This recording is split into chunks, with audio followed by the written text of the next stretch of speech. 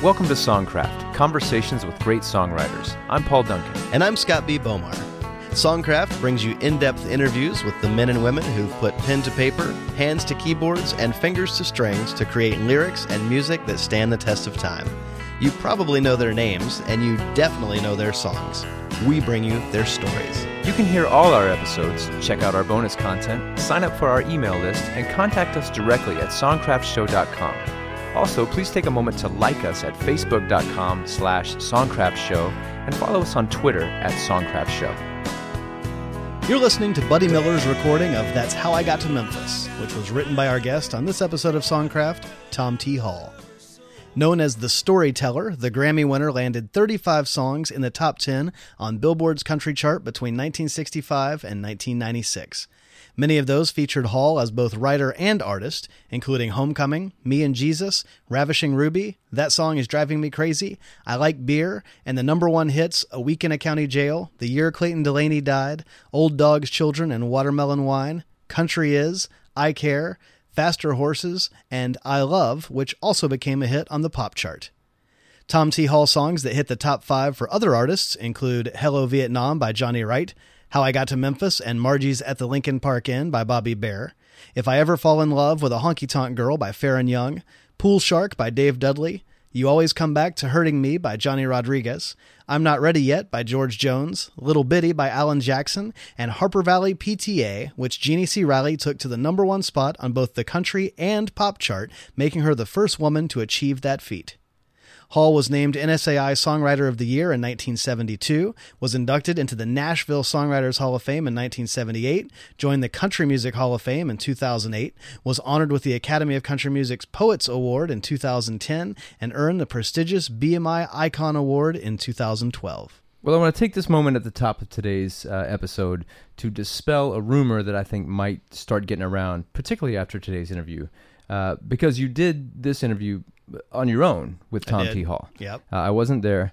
And I know that the word might start getting around that we're splitting up, or right, that one or both of us is going solo, and just want to let everybody know that's not happening. Yeah, I'm not going solo. We're still very much, we are Songcraft. It's just that, exploring our talents outside of the partnership only makes the partnership stronger. Yeah, I mean, in one sense, this was kind of like the middle initial conversation. Scott B. Bomar sat down with Tom T. Hall. The T versus the B. Yeah, there wasn't much of a place for me in that. I understand. And also, I've been trying out some of my own kind of side voice projects. Yeah, I'm sure you have. Yeah, I've been, sometimes I'll just go buy birthday cards at the store and read them aloud and record that. And I hear you're getting good at that. I'm incredibly good at it. Yeah. Yeah. Well, in reality, I happened to be in Nashville last May, and had the opportunity to speak to Tom T. Hall. And you don't pass up that chance. You don't pass up the chance. Yeah. I didn't want to be like, well, Paul's not in town right now, so we're just going to take a hard pass on that. Right.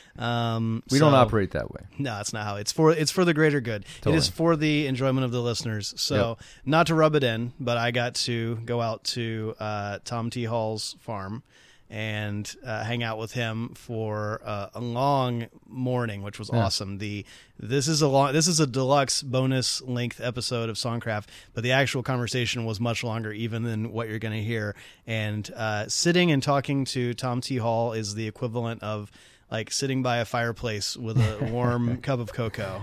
Is just very pleasant to be in his presence. And even in like some of just like the sonic quality of the interview, I can hear your voices sort of resonating in the great halls of his home, which I just assume is like kind of this beautiful veneered oak. And if it's not, don't tell me otherwise, because I like to picture it that way.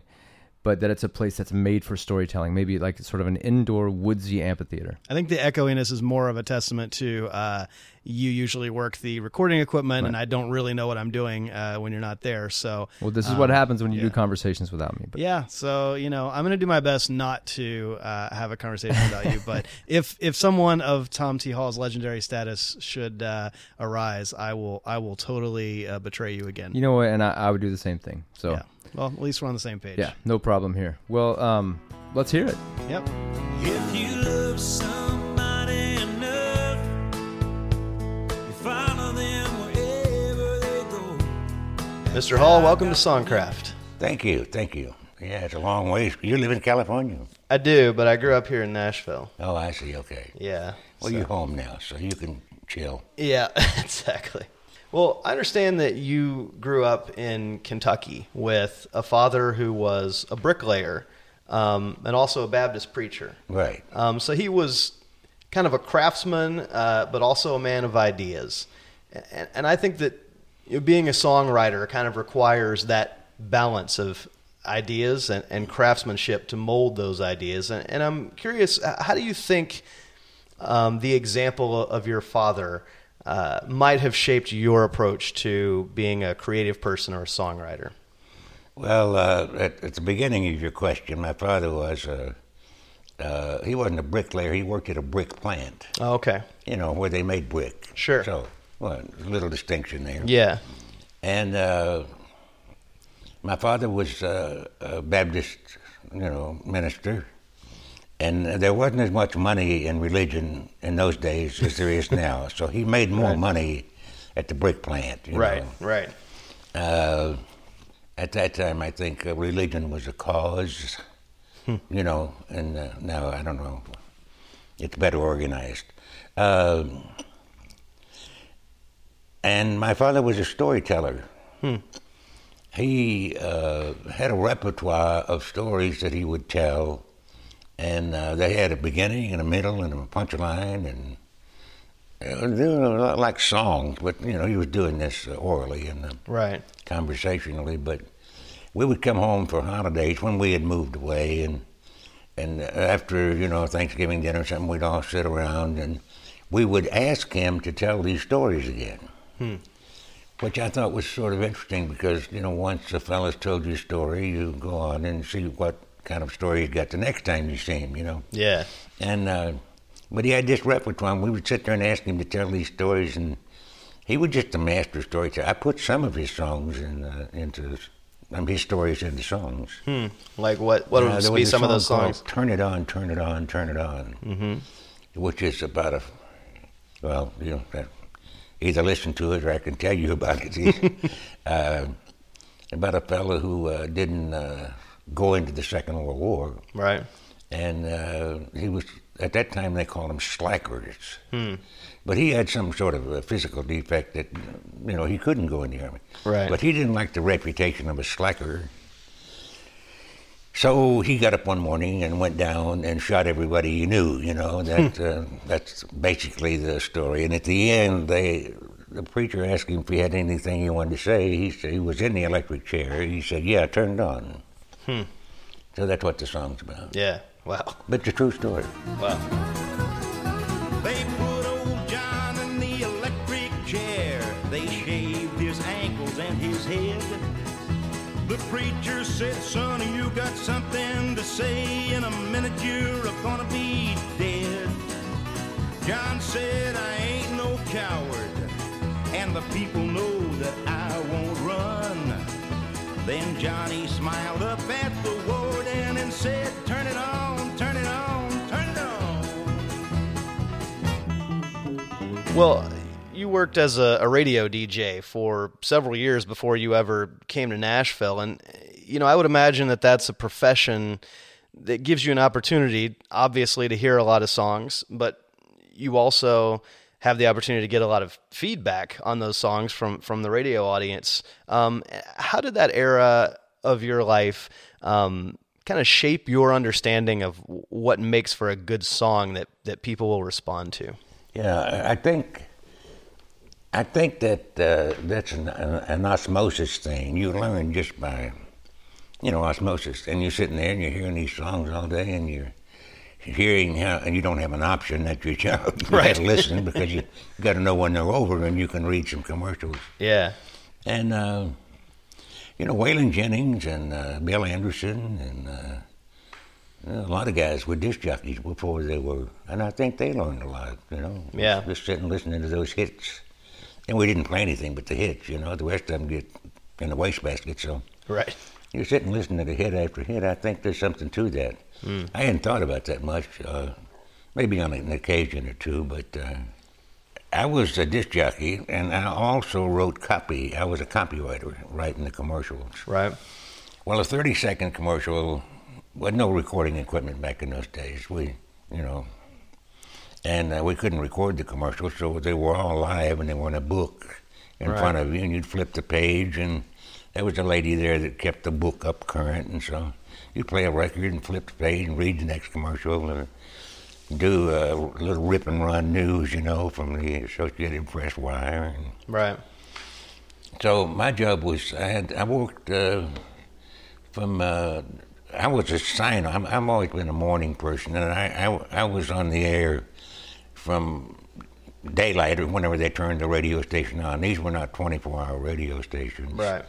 And I would go over and sign the radio station on, and I would play records till 9, and then I would be there the rest of the day writing, radio copy. Yeah. Half a page was 30 seconds. We didn't time any of this stuff. Right. And a full page was, a minute commercial. Right. So I learned a lot by that, because I learned a lot about brevity. You've got, you're doing a landscaping commercial or a used car lot commercial, or I don't know what, whatever. You had to get that on into 30 seconds. Right. And the songs are that way. You can, there have been a few hits. I had one of them called Old Dogs, which I think was over 4 minutes, and then El Paso. Yeah. I think those records were probably hits because you could put them on and go to the restroom and get back before they were over, Right. or go out and get a cup of coffee. Right. And so disc jockeys like those long songs. Right, They kept a couple of them around, Yeah. And they said, "Here's my restroom song over there, El Paso," and went on forever. So, Right. That's funny. So I'm giving away some disc jockey trade secrets here. Right. If you hear a guy playing a long song a lot, you know what he's doing. got a kidney problem. Right. Well, in December of 1963, Jimmy C. Newman hit the Billboard country chart with his single DJ for a Day, which became your first hit as a songwriter when it entered the top 10. So here's what I would like to do. If I could have my way, I'd like to be a DJ for a day. And that was a song that he recorded before you actually moved to Nashville. So tell us how that opportunity came about. Well, there's a long story there that I'll make short if I'm capable of that. I'm kind of a windbag. Hey, that's fine. But anyway, I was at the radio station, and a young man from Nashville came in and said, "Hey, here's a song I wrote." And I said, "Well, we've already got that record, you don't need to promote it now. It's a big hit record." And he said, "Well, I just go around, promoting it because I wrote it." I said, "Oh, really?" I said, "Oh, that's wonderful, Well, I've got my guitar sitting behind my desk where I'm writing all these radio commercials. And yeah. he said, "You play that guitar?" And I said, "Yeah, I play the guitar." And he said, "You write songs?" I said, "Yeah, I've been writing songs a long time." He said, "Would you like me to take some of them to Nashville for you?" And I said, "Yeah, that'd be nice." So I got, at that time, I found a little tape recorder, and I, put the songs down and gave him the lyrics, and I got a call from Nashville, and they said, "Hey, we like these songs. We'd like to publish them." I said, "Well, that's wonderful."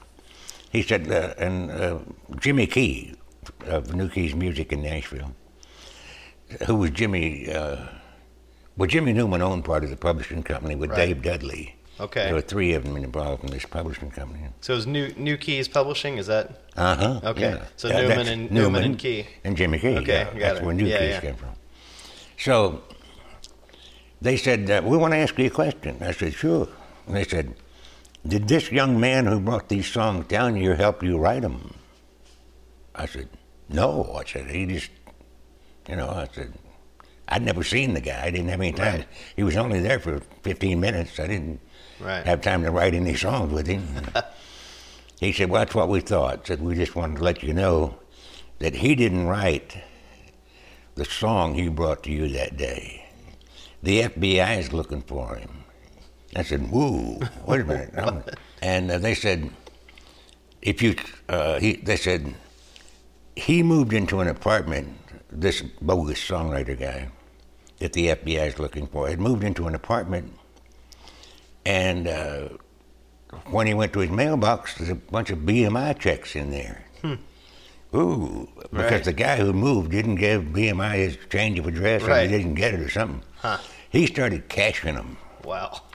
So that's, I don't know, interstate fraud or something. I don't know. Right. I'm not a lawyer, but anyway. Wow. That's I was discovered by a criminal. Wow. You know. I was going to Roanoke College on the GI Bill. I was studying creative writing and journalism on the GI Bill, and I stayed there for 3 or 4 years. But anyway, I got a phone call. I'd been sending these songs to Nashville through the mail. Right. And I got a call one day, and they said, would you like to come to Nashville and write songs for a living? I said, I guess so. I said, I'm in school up here, and they said, well, think it over. They said, and one more question. They said, could you live on $50 a week? And I said, well, it's worked so far, And they said, well, come on down. I said, no, wait a minute.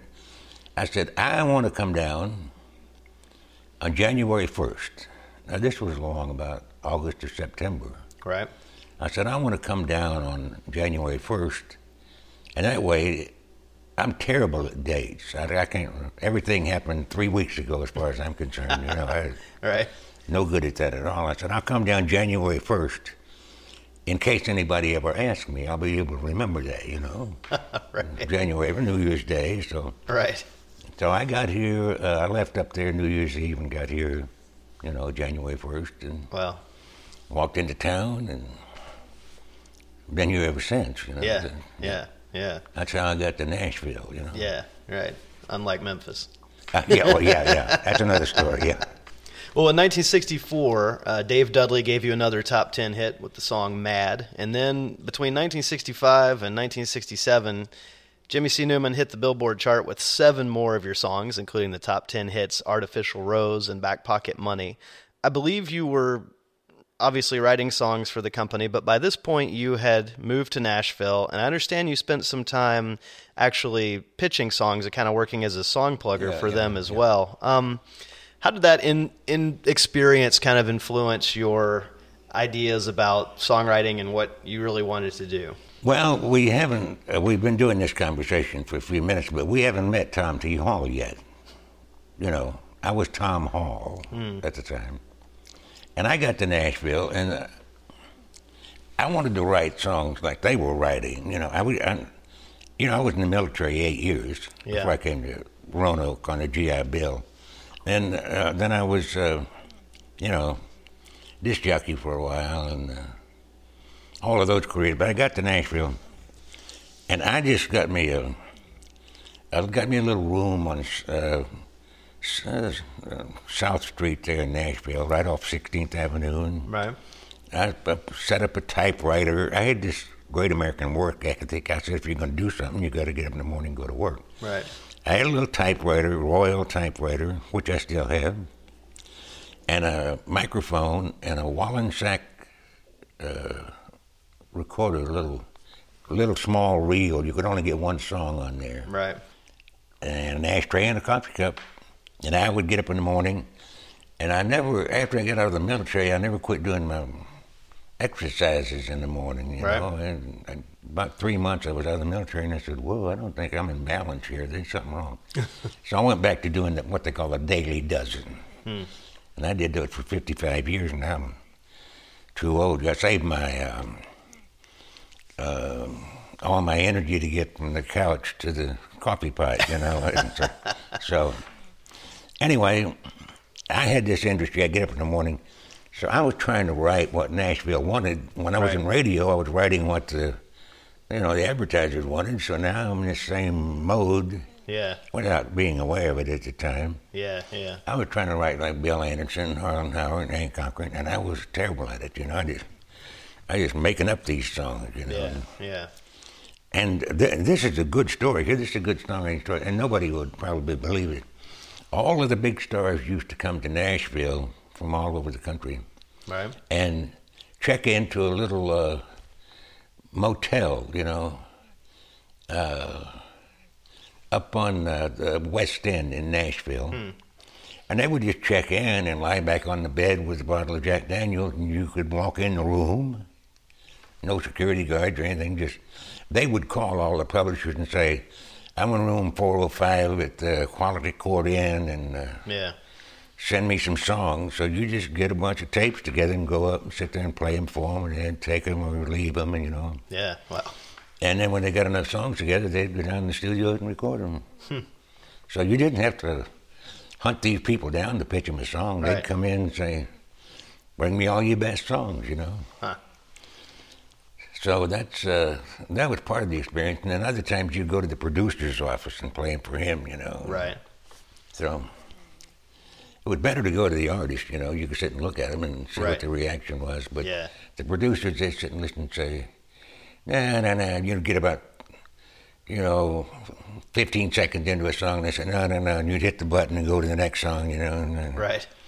and then they didn't like anything. They'd send you on your way, and you pick up your wallet sack and Right. down the road, you know. Doesn't work that way anymore. No. I mean, you got to go to 25 people, you know, to Right. to send somebody a Christmas card because you don't know where to find them, you know. Right. But I was pitching songs around Nashville, and I was taking some to Jerry Kennedy at Mercury Records. And God, he loved these songs, you know. And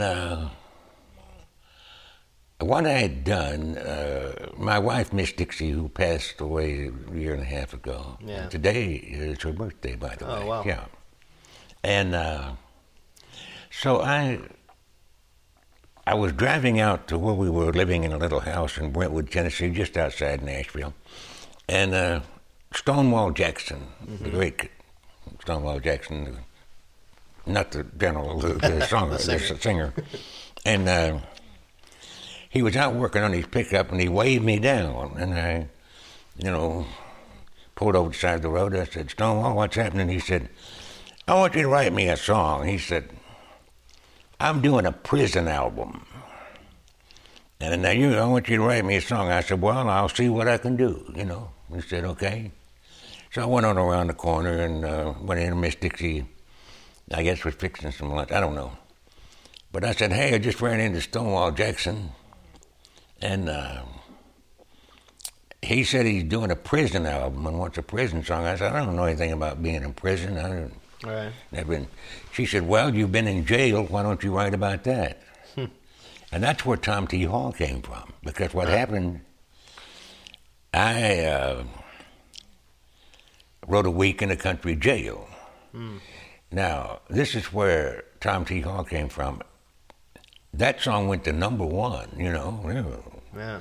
And I said, I got to thinking, I said, I've been trying to write like Bill Anderson, Harlan Howard, and Right. Hank Cochran, people I admired, Sure. my heroes, but I'm no good at that. I said, after a week in a country jail, which I didn't have to create, I just had to relate. You understand? Yeah, The difference? I just made it meter and rhyme. Right. And it went to number one. I said, hey, maybe people care about where you've been and places you've been and people you met and, all that sort of stuff. Yeah. And then I became Tom T. Hall. Jerry Kennedy recorded me, and I think that was my first number one song with Jerry Kennedy. Yeah. Well, next morning that old judge took every nickel that I had, and he said, "Son, let this teach you not to race." The jailer's wife was smiling from the window as I left. In 30 minutes, I was out of state. So I just started writing about things that and then that's where Tom T. Hall comes in. Yeah. There was really no Tom T. Hall before that. Kind of found your voice. Yeah, I was just, Christopherson said it best. He said, in the early days, Chris and I hung out together. Right. And Chris said, Tom T. is a great songwriter impersonating a hack. And I said, and somebody said, you should be offended. I said, "Are you kidding? Chris is my best friend and best critic." I said, he is dead on. You know, Right. I'm trying to write. I'm just hacking along behind all these other great. These guys that can write these great romantic songs. Right. You know what I'm saying? Right. I want to tell stories. Yeah. So Well, I think that, you know, you mentioned Chris Christopherson. You and Chris and a handful of other guys were kind of changing what was considered the normal way of writing songs in Nashville in the late 60s, early 70s. And, you know, obviously Harper Valley PTA was an enormous hit for you. Number one on both the country and the pop charts. Jeannie C. Riley as the artist, it was of course. number one on all the charts. Yeah, I mean, just It across was the number board. one R&B, easy listening, Wow. pop, country, and Right. But, you know, I think even the lyrics of that song, I mean, it addresses hypocrisy in a very real way. It's kind of pointed, you know. Yeah, It's yeah. not your typical, what would have been a traditional country song maybe in the years prior. And then you have the nerve to tell me you think that as a mother I'm not fit. Well, this is just a little Peyton place and you're all Harper Valley hypocrites. No, I wouldn't put you on because it really did. It happened just this way. The day my mama socked it to the Harper Valley PTA. The day Talk my about mama kind of the socked it genesis to. of that song and what impact just having that kind of enormous well, success has it on came your from career. the same place, a week in the country jail. This was an incident that took place in my hometown, and it was a real person. I changed all the names, you know, Right. to having to keep them send them all royalty checks. You know, I Right. didn't, and so it was a real incident that took place in my hometown. Wow. Now, this area in which we are sitting and where I live, this area here is called the Harpeth Valley area because the Harpeth River goes down through Franklin here. You know, Right. we're just outside Nashville as we speak, and I wanted a name for this town, so I'm coming back to Nashville one day and out to Brentwood where we were living, and I saw the Harpeth Valley District, and I said, "Huh, that's a good name for my high school." Fictitious name. Yeah, yeah. A real event, you know. And so I called it Harper Valley PTA. Yeah. You know. Wow. So that's where the name of the song came Yeah. from. Yeah. But I was trying to keep it as real as possible. I wanted there to be a real Harper Valley somewhere. You Right. know. Right. You got to Yeah. be careful you don't go over in that making up stuff business, you know. So Right. my muse wanted to have a real Harper Valley. And Yeah. Yeah. I suppose, I don't know. Kind of almost a reporter's kind of instinct. Yeah, well, I studied journalism and I studied creative writing, and I started reading when I was about 9 or 10 years old. I loved to read. I just read everything I could find. And, Yeah. What were some of your literary heroes? Well, they were the writers of the time. There's Sinclair Lewis, who is one of my favorites. Who Main Street and Harper Valley PTA are pretty much the same story. You know. Yeah. One was written by a great literary writer, and the other one's written by a hillbilly songwriter. So that quite a distance in between us there, but we got the same story told. Right. Right. I sold more books and records than he did books, I think. You know. Right. But Sinclair Lewis, Hemingway, Fitzgerald, Thomas Wolfe, you know, all the people I had a lot of required reading at Roanoke, too, you know. Yeah. So. Yeah. But Hemingway, especially, I loved his brevity, you know. Right. He said one time that he got paid 10 cents a word when he was a journalist, and he got paid just as much for the word town as he did for metropolis. And so that's a good, you know. Good rule of thumb. Yeah. You know, thinking about approaching songwriting from a literary mindset, In 1969, Bobby Bare had a top 5 hit with Margie's at the Lincoln Park Inn, which is a song that you also recorded on one of your own records. But for those who maybe aren't familiar, it's a song about a man who's trying to stay on the straight and narrow and not cheat. Yeah. And the end of the song has this great line. My wife's baking cookies to feed to the bridge club again.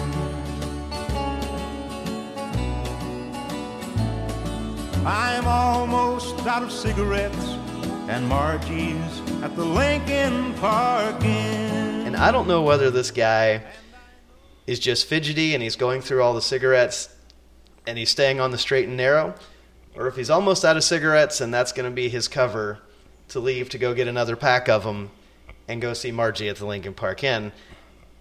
And I love the ambiguity of that. It feels to me like a short story in the context of a song, and I feel like you really see that literary quality kind of coming through, that it doesn't hit you over the head. Well, you know, I'm going to let you off the hook here. I have written a lot of songs. I didn't make up Margie's at the Lincoln Park Inn either, you know.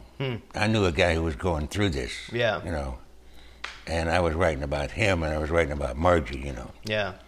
And so I didn't make that up. It's a real story. Yeah. But I hate to blow your cover here, or the literary cover on this, and I'm glad you heard the song the way you wanted to hear it, because that's the way it should be listened to. But the cigarettes were his ticket out of the house. You know, you're right to suspect that. Yeah. And I think that's maybe what most people heard. Yeah. I don't know. I've had a lot of songs that I just wrote down what happened, and then the reader, and you know, when I wrote Old Dog Children, Watermelon Wine, the old gray black gentleman in that song was 65 years old. Right. It was 3 years later that I realized that he was telling me that he didn't need this job working in this bar. He was on Social Security by that time. Right.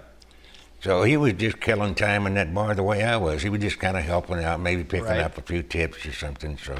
Yeah. Yeah. So a lot of those songs I've had explained to me, you know. Then. Right. Well, kind of piggybacking off of what you were saying, you were sort of writing what you thought you were supposed to write, what Nashville wanted. Yeah. You earned your first #1 hit as a songwriter in 1965 with Johnny Wright's Hello Vietnam, followed soon after by a Dave Dudley top 5 called What We're Fighting For. Yeah.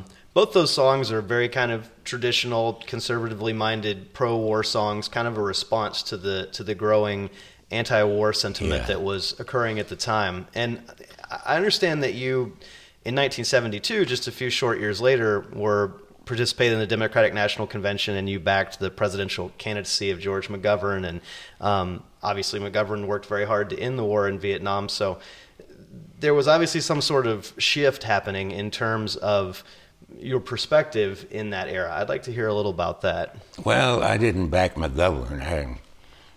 I was on a show in Flamingo Park across from the convention in Miami Beach, and George Jones and Ray Price was on that show. And I was not political. I had no political interest in anything. I don't remember. I didn't have time for it, you know. Right. Trying to stay alive on $50 a week. Right. But at that time, I had some records out, but it was George Jones and Tammy Wynette, Ray Price, and me, and we're working at Flamingo Park, and the theory was that we could attract all those hippies and yuppies or whatever over into Flamingo Park, and they wouldn't tear up the convention, which had happened in Chicago 4 years earlier, I think. Right. Know? So there was a political ploy by the Democratic Party. Right. And they just booked the people they thought would draw a crowd, and I guess I was one of them. So. Yeah. So the nature of your political activism has been greatly overstated. Oh gosh, yes. You know, I did have opinions about things. Sure. You know, I'm an American citizen. I got an opinion, but there's a story that goes in there because after that show was over, I remember I went back to the hotel and met the old gentleman in Old Dog's Children and Watermelon Wine. Oh, really? Yeah. Wow. And he was sitting in, you listen to the song, you know. Yeah. That all happened, you know. Yeah. So the song is basically just a true story. Well, yeah, it's just, you know, I didn't make it up. I just wrote it down, you know. Wow. And got on a plane the next morning, and I wrote the lyrics on the back of a sick bag. I didn't have anything to write on. Huh. And brought it back to Nashville and sang it for Jerry Kennedy, and he said, yeah, I like that. And, you know, the rest is little-known history, but history nonetheless. I was sitting in Miami, pouring blended whiskey down, when this old gray black gentleman was cleaning up the lounge. There wasn't anyone around except this old man and me. The guy who ran the bar was watching Ironsides on TV. Uninvited, he sat down and opened up his mind on old dogs and children and watermelon wine. Well, the late 60s, as you've mentioned, is when you became Tom T. Hall. Yeah. And you found your voice. You, as a songwriter, but also, as you mentioned, Jerry Kennedy signed you. You became a recording artist. I think your first charting single was I Wash My Face in the Morning Dew. Right. You had a top 10 with The Ballad at $40. As you mentioned, you hit number 1 with A Week in a Country Jail, which was that real kind of turning point. So Yeah. you've established yourself as a successful songwriter. You're now also a successful recording artist, singing these songs in your own voice, which is a great way to hear them. One of the great songs from that era that I love is Homecoming, which hit the top 5. And again, kind of bucked tradition in a way of what country songwriting was about. You know, the title is never said in the song. There's no chorus. It completely bucks convention. And I'm curious. And people who wanted to hear it didn't know what to request because I never mentioned Homecoming in the song. Right. But did you have a sense in that time? Did you think of yourself as a rule breaker, somebody who was kind of purposefully playing with convention, or just doing what came naturally? No, I had found my voice, and I wrote a lot of songs, and I don't know if I know what I'm talking about here because I'm not an expert at anything, you know. I'm just wandering through life, having a good time. But Homecoming was a stream of consciousness song. I wrote several of those, and I would be sitting usually alone and just start playing the guitar and talking to somebody. I don't know, my muse, I guess. Well, nobody listening, so. And before I got through, I had written this song, you know, and then I never made any judgment about it. It never dawned on me that this title was never mentioned in the song. And for some reason, you know, I didn't care anyway. I just told the story, and it had a beginning, a middle, and an end. And then he said, oh, by the way, if you see Barbara Walker, that's where the romance came into it, I guess. Yeah, But I was criticized more for that song. I was driving along one night on a road trip someplace, and God, I just spent my life doing that. Yeah, and it makes me want to take a nap thinking about it. But I was listening to the radio, and there was a preacher talking about this guy, you know, and what a son of a bitch he was, and a bad guy who had neglected his family. And I said, boy, this... And he was an all-night preacher. Yeah. And I'd hear him several times, because my father was a preacher, and I'd turn in. He could talk for an hour and a half and never say a damn thing. It was phenomenal, phenomenal radio voice and everything. Right. And the way he never made a point. But he was giving this guy the devil. And it turned out he was talking about Homecoming and me. About the guy in Homecoming leaving his father and not being there for his mother's funeral, abandoning his girlfriend, and Right. hanging out in honky tonks and running around with half-naked women in the car. And, Right. I thought, wow, man, that guy's listening to a song I didn't realize had even written, you know. But he turned it into a crusade, and I was the villain. Right. Somebody has to play the villain. I don't know if it's a national radio show, but I don't know. I wasn't very flattered by it, you know. I would imagine not. Well, Dad, I gotta go. We got a dance to work in Cartersville tonight. Let me take your number down. I'll call you and I promise you I'll write. Now you be good, don't be chasing all those pretty women that you know.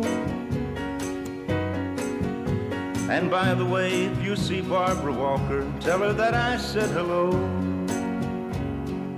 Well, even as your own artist career was taking off, you continued to have hits by other artists. In 1970, particularly, The Pool Shark was a #1 hit for Dave Dudley.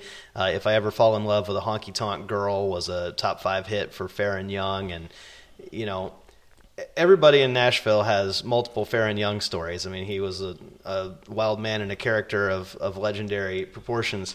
In that era, were you a go back to the farm and hole away and write songs kind of guy, or were you go out with Farron and the guys and have some fun kind of guy? I was a loner. Yeah. I admit that, yeah. Because I got up at 5, as I still do. I get up when I'd sleep near a window, always did. You know, I spent all that time in the military, 8 years. You don't sleep till noon in the Army. You know Right, that. right. Not allowed. And then I was a wake-up disc jockey every morning. Yeah, And so when I got to Nashville, I never changed my habits. I'd go to bed. yeah, And then I'd get up at daylight. It drove people crazy. yeah. And Nashville and I had 2 different lifestyles, you know. Just as I was going to bed, the other writers in town were getting up. Right. So I was a daylight writer, you know. And Right. Somebody had to keep it going in the morning. Oh, it sounded like an idea for a song, daylight writer. There you go. Yeah. Well, we talked a moment ago about how you got to Nashville. One of my favorite Tom T. Hall songs is How I Got to Memphis. Yeah. That was on your first album in 1969. It was a #3 single on the Billboard country chart for Bobby Bare in 1970. Daryl Dodd revived it as a top 40 hit in 1996. And one of my favorite versions is probably Buddy Miller, who does a killer version of it. Buddy nailed that song. In fact, he rescued it from oblivion, I think. And, you know, it's been recorded more than any of my other songs. Has it really? Tell me about the inspiration for that song. I wanted to write a song about Nashville, you know. And Nashville is probably the worst name in the world for a town. It sounds like G-N-A-S-H, you know. It's got that Nash. Right. And you got to, if you're a songwriter, you know the difference. You know the words to stay away from, like Right. words like hyperbole and, you know, exacerbate, which sounds like something out of 40 Shades of Grey or something, you know. So you got to be careful about the language. In Nashville, as the best I know, has never fit into a hit song unless there's something out there I don't know about. Right. So it was about it's about being where you are, you know. Yeah. Nashville is just a name. It's not the name of a place so much as it is a place in your life, you know. Right. I did do a little literary work there. Yeah, yeah. But I couldn't use Nashville because it doesn't fit in. So it's just, and I love the way they say it in Memphis, you know. Yeah. Memphis. Yeah, I just love it. It feels good. And so I wrote How I Got to Memphis. And Yeah. it's about, you know, where you are and what you're looking for, and we're always searching for something, you know. And in this situation, it was a girl, but it could have been a dream, you know, or an ambition. And you're always roaming. And I traveled. I never, you know, until I got to Nashville, I never stayed in one town more than a year and a half, you know. I just liked I had nothing I couldn't get in the trunk of my car. Wow. Never bought anything. Yeah. I wouldn't let anybody give me it. Somebody tried to give me a TV set one time. And I was working in some town somewhere, and they said, And I don't believe that'd fit in the trunk of my car, so. Can't take it. So I was ready to leave town just on a minute's notice, Yeah. And Interesting. sometimes I did. I just load up and take off. Yeah. Well, some of the album cuts that began to appear on your LPs in the early 70s dealt in honest ways with topics like disillusionment and racism and being willing to kind of take an honest look at social problems. I'm thinking of songs such as America the Ugly from the Eyewitness Life album in 1970, or I Want to See the Parade from the 100 Children album, which is a great sort of addressing the idea of racism in a creative way. This was obviously a time where the nation was kind of going through the beginnings of, I guess, what they call the culture wars. Did you get responses from the fans to some of these songs that were kind of trying to address some of these social issues that were not necessarily welcoming? There's one funny story there. I wrote a song called "If You Hang 'Em All, You Get the Guilty." Right. And I had a punchline on it that said, the last line of the song said, "But remember, they're going to hang you too." Right. If they decide you're guilty. Right. So I'm doing a little literary work there. Yeah. And there's some people who loved that song and never heard the last line in it, So. Right. Didn't catch the irony. So I missed that. Right. And I don't know, people are born and they do grow up in different cultures, and I don't know. As I say, I'm not an expert in anything, and I'm not a political person. I voted one time just to see what it was like in case I ever wrote a song about voting. But I'm sort of like George Carlin, don't vote, you just encourage your sons of bitches, But I've never understood racism. I've never understood color, Of all the problems we've got in the world, who gives a damn what color somebody is? Right. I mean, if they got a head, 2 arms, 2 legs, they speak English, who gives a shit, It's like bitching about somebody's shirt, They may have a black or brown, red face or something. Right. But I get pissed off about the T-shirts more than I do the faces, That's an ugly damn shirt there, Right. So, but I never got color. Yeah. I'm not colorblind or anything. I know an African American, when I see one, I guess. Right. So But you I were just don't kind of writing your observations. Yeah, well, I just born and raised up like that, and I went in the military at a young age. I spent, 8 years, and most of my bosses were, African Americans or blacks or whatever you want to call them, and they were in charge, so I said yes, sir, and Right. and some very wonderful people. I got shot at a couple of times, and they missed, and that's the end of my war stories. So. Thankfully. Otherwise, I wouldn't be here. So. Right. Well, one of your classic albums is In Search of a Song, which came out in 1971. It featured the #1 single of the year that Clayton Delaney died, a huge hit. I remember the year that Clayton Delaney died. Nobody ever knew it, but I went out in the woods and I cried. While I know there's a lot of big preachers that know a lot more than I do, but it could be that the good Lord likes a little picking too. I've always been fascinated in that song by the trumpet flourishes, because they're unexpected. They catch you by surprise when you hear that song. You don't hear a lot of trumpet used that way in country music from that era. Talk about how involved you were, if you were involved, with the arrangements of these songs that you were writing. When you went to the studio, did you bring some of those kind of ideas? Or Zero. Really? Jerry Kennedy produced me, and if it weren't for Jerry Kennedy, there would never have been a Tom T. Hall. I couldn't get my songs recorded because they were too personal. Yeah. Well, that would have run me out of town as a songwriter. If I hadn't made records and recorded these songs, nobody would have ever heard them. So that's the name of that tune. Yeah. But I went in one day and was making doing a session, one of my first or second, and I'm sitting in the control room listening to playback, and it was over, and I said, Jerry, do you know how to punch all these buttons and all this stuff around here? And he turned around and said, no, I'm a producer. And he said, I don't want you to ever find out either.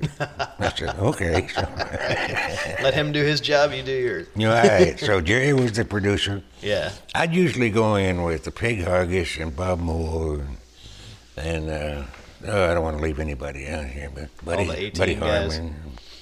Harmon, Ray Eddington, Right.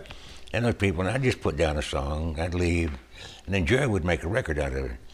But I think where Clayton Delaney came from, Jimmy Rogers and Louis Armstrong made a record together one time in New York, and of course Louis was playing the trumpet, and Right. Jimmy Rogers was singing. So I think that's where Kennedy got that. Said, and what he did also, after Kennedy made that record, he slowed it down a little bit. It's not in any key; it's in a crack. Interesting. But he wanted to make it sound old timey, like an old '78. Yeah. And then he had Jimmy Rogers, Louis Armstrong trumpet on there, and Slide Dobro. And, Yeah. but I never heard those records till they came out on the radio. Yeah. So I did whatever Kennedy told me. I never produced, Yeah. I am the world's worst producer. I admit it. I cannot produce. Right. And Wow. so That's I let interesting. other people do that. Yeah. Well, I've brought up politics. The other thing you're not supposed to bring up is religion, so I'll do that too. I want to talk about your song "Me and Jesus," which was a top 10 hit in 1972. Me and Jesus, I got our own thing going. Me and Jesus, got it all worked out. Me and Jesus, got our own thing going. We don't need anybody to tell us what it's all about. A major concept of religious faith is the idea of community, and that song is kind of a declaration of independence in a way. Me and Jesus got our own thing going. And I get the sense that you are someone who is not particularly concerned with institutions per se, but I do get the sense that you're someone who values the idea of authentic community. And I don't want to overanalyze the song, but Yeah. speaking theologically, are those lyrics still an accurate reflection of your perspective now that we're nearly 4.5 decades later? Well, that was my mother's favorite expression. Me and Jesus got it all worked out. That's it. Yeah. I'll write that down. So I wrote the song for her, and I met some theologian, and he said, Kaiser of Germany got in a lot of trouble with that because he put himself before Jesus, and me and Jesus. You have me first and then Jesus. Right. I said, that was my mother's favorite expression. Right. I'm quoting her on that, and I'm not going to argue with my mother. If that suited her, it suited me fine. But I never understood, I grew up in the church, so I was around it all the time, and I heard different views, and my father and all of his brethren would sit on the porch, and I was a little kid sitting there and hear them arguing about the Bible, Right. I was kind of fascinated by it. I didn't know what they were talking about, but Right. my father wouldn't let me sing in church. He said, son, there's a little too much Hank and Lefty in there. I said, okay. So I'm sitting on the church and they're arguing about the Bible, and I thought, well, hell, they just got this one book. It seems to me, they could why don't they understand what the other one was reading, So Right. I found out later the reason for that, but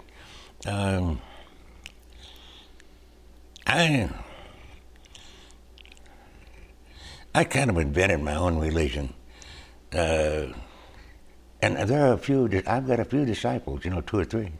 Some of them are dead. I hope they're in heaven. But I never could get a hold of the concept that there's got to be some place between you and God, I don't know who assigned that guy to get in there, or that gal to get in the middle there. I don't know why you can't get up in the morning and just talk to God yourself. Right. I mean, it's a stupid idea, I know that. And it's not, you're not supposed to do it. Is it a sin? I don't know. But that's the way I always did it, you know. Yeah. I just say, thank you, Lord, it's a beautiful day, it's wonderful out here, and somebody grabbed me by the shoulder and said, you quit talking to God, you go through me, I'll tell you what to say. I said, well, you go to hell. I meant that literally. So I kind of invented my own religion. And I'm not terribly fond of human beings. I hate to say that, but this is a human being is the most screwed up, warlike, hateful, bitter, angry creature on the planet, you know? Yeah. I mean, I've got, on this place, my farm here, I've got chicken, I've got coyotes, Right. I've got ducks, I got geese, I got wild turkeys, and I never see them at war. They're not trying to kill each other, you know, unless the coyotes are trying to eat the chickens, but that's nature's way. Right. But human beings are just, and you know, we kill more people under the guise of religion than we do for any other cause. And now it's worse than it's ever been. Yeah. So I'm not telling anybody to listen to anything I say, but I'm telling you, I think, and I don't know what God's up to, and nobody does. They have beliefs, but you got to make a distinction between what you know and what you believe, you know. Yeah. And it's just me, but I think it would have been a better idea to create the whole planet for bluebirds. I love bluebirds, and I'll build boxes for them and put them all over the place, and they don't cause any trouble, and they don't fight and everything. Right. And they're the prettiest thing I ever see every morning. So, Yeah. and that's my idea. Yeah. Yeah. But everybody's entitled to their own religion. If you're not entitled to your own religion, you're not entitled to anything. Because it's all in your mind anyway, you know. So that's how dumb I am. But, you know, I'm happy. Yeah. And I don't know if God loves me or not. But I know one thing for certain. He likes me a lot. So you can make what you will of that. Well, you said you love bluebirds. Yeah. We know from your big #1 hit from 1973 that you love some other things too. I love a major hit. Also number 12 on the Billboard Pop chart as well. So that crossover, again, huge song, popular song. I love honest open smiles, kisses from a child, tomatoes on the vine, and onions. I love winners when they cry, losers when they try, music when it's good, and life. And I love you too. In 2015, Bob Dylan kind of went after you and went after that song a little bit in the speech that he gave at the Grammy Music Cares thing, and kind of made some disparaging remarks about that song. And then he said something about, you know, Tom T. Hall and a few other writers were kind of the whole Nashville thing was in a box, and you had to go through those guys if you wanted to get a song. Kind of this idea that somehow you were a gatekeeper somehow of Nashville, and it kind of seemed to come out of nowhere. What was your reaction when you heard about that? I think that's exactly where it came from. I don't know Bob Dylan. I didn't know he knew me. I was a little surprised. Huh. I have no idea what he was thinking, but I do have this one bit of it. I don't give a lot of advice to people, and most of the time I tell people, let me give you some advice. Don't take my advice. I said, don't listen to a damn thing I tell you, because I don't know what I'm talking about half the time. Right. And but we should not give old songwriters and old entertainers a microphone unless they're going to sing in them. You know, that ought to be a general rule. But they didn't do that, and you know, Bob, I don't know, he might have had a bad dream or something. I don't know. Yeah. I don't know him. I never met him. Yeah. No. Yeah. Yeah. I like some of his songs. Yeah. You know, like everybody else. You know, Sure. that was not you know, we lived in two totally different worlds. You know, he lived in New York. I lived in Nashville. Yeah. Yeah. So, Huh. God bless Bob Dylan. Yeah. Yeah. I'm sure he's a good person. Yeah. Well, you released 3 singles in 1974 that hit the top of the charts, including That Song Is Driving Me Crazy and Country Is. The third one of those #1 singles was I Care, which came from the 1974 children's album Songs of Fox Hollow. Mm-hmm. What prompted you to write a children's album at the height of your commercial popularity? I don't know. Jerry Kennedy used to tell me, he said, you know, that Tom T said the problem, if we've got a problem, we were selling a lot of records and doing all right, but he said, every time you make a record, it's a new career. He said, you never recorded the same thing. Right. Well, let's get in a groove here. And I said, you know, a groove is a rut. Another Right. word for a groove is a rut, you know. And there was some guys in Nashville make the same record over and over and over and over and just kept selling them, you know. I don't know what that was about. Right. But I just, you know, being a songwriter, you change careers every time you make a record, I guess. But anyway, I wrote I Love. It sort of changed my life because the business kind of changed. All of a sudden, I'm selling, you know, a couple of million records, you know, and ooh, that's a good idea. And so I think they kind of changed the record company. Mercury kind of changed the direction I was going and tried to turn me into, you know, they wanted another I Love and I Care, you know. Right. And Yeah. they didn't want any more homecomings, and I was still writing them, but Yeah. that changed a little bit in there. I'm not blaming them. They're in business, you know. Right. Right. But I'm a poet, you know, and I stay out of business. The main thing you don't do, poets don't get in business, you know. So. Don't get in the first place. Yeah. Right.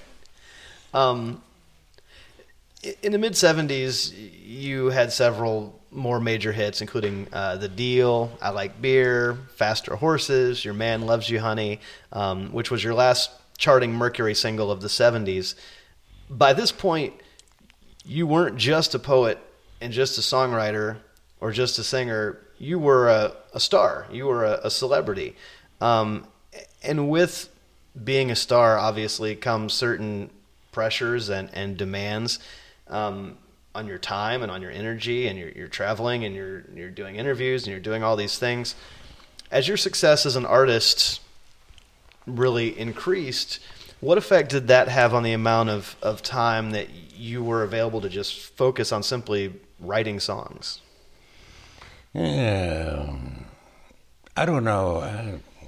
You know, songwriting kind of came natural, and I guess I always did it and just from force of habit, if nothing else. But I didn't. The funny thing about my career, I didn't know I was a star until I had been retired for about 5 years and started reading some of my own history, you know, whatever.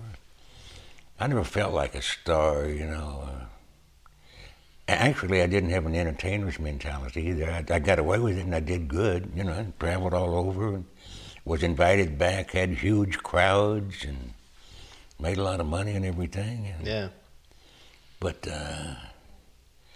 I never got the feeling I was a celebrity because, you know, I always had this to come back to. You know, I got 60 acres here. Yeah, yeah. I can pee in the backyard. That's why I'm living out in the country. So. Right. You were able to kind of shut all that noise out a little bit. Yeah. And I did on occasion. I didn't know what was going on, but I'd get a call from my agent, and they'd say, "What are you doing?" I said, "I'm building a fence." You know, building a fence. He said, "You realize you're one of the hardest artists in America, and you can hire people to build fences." I said, "Man, I love building fences. Nothing looks better than a straight fence, you know. Right. And it also keeps the cows off the road." And I couldn't understand what he meant by. I don't know if I was supposed to dress up in rhinestones and walk around Broadway downtown. I don't know what that's about. Right. I was not a good celebrity. Right. You know. You were just being you. But yeah, I didn't have any options. You know. Right. Right. I got a lot of attention, but Yeah. the entertainer types, and I'm not one of them. I'm just saying that, and I'm not being humble or anything, you know. But America is a very polite society. And if you walk out on stage and you sing a song, well, they're going to give you a nice hand. You know, this is America. You know, they're polite, wonderful people. And, but a lot of people will go out there and sing a song, and they'll get a nice round of applause. Mm-hmm. And to them, it sounds like a standing ovation. You know what I mean? Right. It's a mental thing. They stay and do another 30 minutes. Right. You know what I mean? Yeah. I always thought when people were applauding, they were being nice to me. You know? That's the way I took it. And so Yeah. I would thank them for being nice to me and get on the bus and leave. But I didn't expect all of them to follow me home, you know? Right. And they didn't. Well, Yeah. a few did, yeah. Right. Well, you had 7 top 20 singles on RCA between 1977 and 1979, including May the Force Be With You Always, What Have You Got to Lose, and You Show Me Your Heart and I'll Show You Mine. You left had that RCA period that was moderately successful. You went back to Mercury for a while. But in the 80s, you sort of began winding down, pulling back from the spotlight. I was on Mercury Records, and my career had started to dwindle, and I understood it. I never regretted it or anything. Like baseball players who play and they go through their prime, and then they go to Canada and play for a year, and then they go to Japan and play a couple of years, and they never quit, never stop. Yeah. So I thought, I woke up one morning and I said, my career is dying. And my contract is up with Mercury. I'd sort of like to die on a major label. So I moved over to RCA Victor. But Jerry Kennedy didn't go with me, and I got over there, and Roy Day, my producer, quit as soon as I got there, and I'm over there, and they're bringing me songs to record, and I said, hey, I'm a songwriter. Right. I send songs out. I don't take songs in. Right. I like them, but I don't need songs. Yeah. So there was a little disruption there. And they didn't market me much, and maybe I didn't deserve it. But anyway, I did have the good sense to quit when my career was over, When I was through with show business, I stopped doing it. Was there any moment that sort of made you feel like it was the right time, or was it just a gradual? Oh, I could just, I wasn't being played on the radio much. I wasn't selling records, and actually, the music got very loud right at that same time. Yeah. And I wear a hearing aid, and I'm about half deaf. I've been listening to myself sing for 60 years, but which explains that. But the music got very loud, and I don't know. I never liked loud music. It's like, Abraham Lincoln said vulgarity is a crutch for a conversational cripple, and volume is a crutch for people who can't pick. Huh. They're playing so loud you don't know whether they're in tune or not. Right. And but I took some tours with quote the Hat, Yeah. Yeah, I was the old fart on the tour, I guess, for some reason. And I did a few shows where I was on stage for 45 minutes and never heard anything I said or did. Huh. And I get back on the bus and it struck me as odd. I said, how do they do this, Who's listening, They can't hear anything at this volume. Right. And I got off that tour and I parked the bus and stayed home. Yeah. So I got out as gracefully as I could because I had people working for me that I didn't want to unemploy. And Right, sure. I did a few tours of Australia and New Zealand. The volume hadn't gotten there yet. Right. So I was chasing the sound level around the planet. And Yeah. Ireland, I love to work Ireland. Yeah. It's interesting, even as you were kind of starting that winding down process. George Jones had this major hit with "I'm Not Ready Yet," which you had previously recorded at RCA. So you have the sort of George Jones era of guys cutting your songs, but you mentioned the Hat Acts. Alan Jackson had a #1 with your song "Little Bitty." But it's all right to be a little bitty, a little hometown or a big old city. Might as well share, might as well smile. Life goes on for a little bitty while. So even as you say, the volume, the package changed, but there's still an ear for these Tom T. Hall songs. That eras change, tastes change, but there's something about being a songwriter, creating songs that can work in different eras with different production styles. And at the end of the day, it comes down to the song. That's the core of what country music, what all music is. Yeah. But of all these songs that folks have recorded of yours, there's one I got to ask you about before we go. "New Moon Over Jamaica." Johnny Cash recorded that one, a song that you wrote with Johnny and a fellow named Paul McCartney. Yeah. Now, I mean, this sounds like a song for someone who's a fan of songwriters. Thinking of Tom T. Hall and Johnny Cash and Paul McCartney writing a song together is like a all-star team. I'd love to hear about how that came together. Well, John had a house in Jamaica, and my wife and I used to go down there with John in June and hang out in Jamaica. And we were there one time when Paul McCartney showed up. And for some strange reason, now John was in show business and I was, and neither one of us had a guitar. So McCartney shows up on the back porch at John's great house there in Jamaica, and he was the only one who had a guitar, and it was left-handed. Right. He's the only guy who could play it, So, Right. So I'll take credit for this. I said, "Gentlemen, we're songwriters, and there's a new moon over Jamaica. Let's write a song about it. There's a new moon over Jamaica."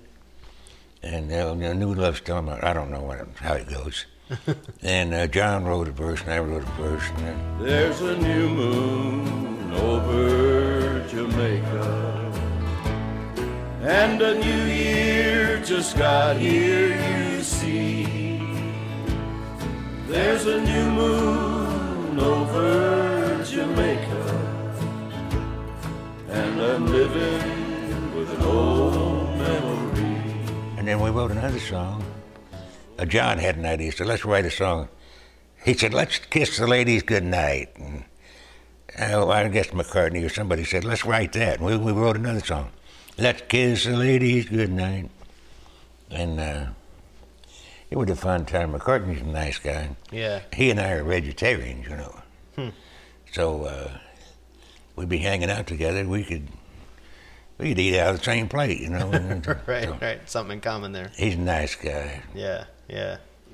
Following this career as a very successful country songwriter and artist, you kind of reinvented yourself in this new strain when you and your wife, Miss Dixie, were named Songwriter of the Year for 10 consecutive years by the Society for the Preservation of Bluegrass Music of America. Kind of became this bluegrass songwriting legend. Talk about how you got involved in bluegrass music, and specifically how you'd written most of your hits and everything by yourself, and now you and your wife are working together, writing songs together. Talk about that dynamic and what that was like to kind of shift over from being the solo guy to now you're collaborating with your wife. Well, when I retired and came off the road, my wife, Miss Dixie, was head of the Humane Association here. She had a complex out there called Animal Land, she raised about $1 million for that charity, and was president, of course, and that's what she did when I was on the road. She had her show dogs and her charities and things, and I came in off the road, and I wound up working for Animal Land. Right. And I got my tractor out and my truck, and I'm hauling things around, and I said, "Whoa!" I said, "No, I'm retired. This wasn't how I thought it was going to go. All right. But our closet music in those days was bluegrass music. We both loved bluegrass music. And she, you know, when she came to Nashville, she stayed with Mother Maybelle Carter, you know, the Wow. matriarch of country music, I guess. Yeah. And she just loved acoustic music and bluegrass music, so. And she was a good songwriter because I met her at a BMI Awards dinner where she had the A side of the record and got a BMI award, and I got the B side. Yeah. So she kicked my ass the first night I met her, you know, this run. And so I retired, and so one day I said, I left her a note. I've got it in there. It said on a yellow leaf. I brought her some coffee in the morning. I made the coffee. I brought her a note. I said, if you'll retire, we'll write songs together. Because I knew she loved to write songs. I was trying to get her, you know, I'm trying to get me out of the being the boy at this Humane Association. Right. Then next morning she brought me coffee. She said, if we write songs together, I'm out of here. So we started, we built a little acoustic music studio. Huh. And we built, she started the publishing company and the record company. And now she's the most recorded bluegrass female songwriter in history. Wow. Yeah. Amazing. And I've taken care to make sure that all of her, everything she had related to her career are in different museums, you know. Yeah. And she didn't want her stuff to wind up on eBay, so I've spent a year and a half finding, you know, the homes of perpetuity in these museums. Yeah. Yeah. Looking after the legacy. Yes, looking after her legacy. After she passed away, I had no life at all, and I'm still not very good at it, but I'm up breathing and walking around, so. Yeah. You still writing songs? No, I don't pick up guitar much anymore. No. You just don't feel, I don't know what that is. But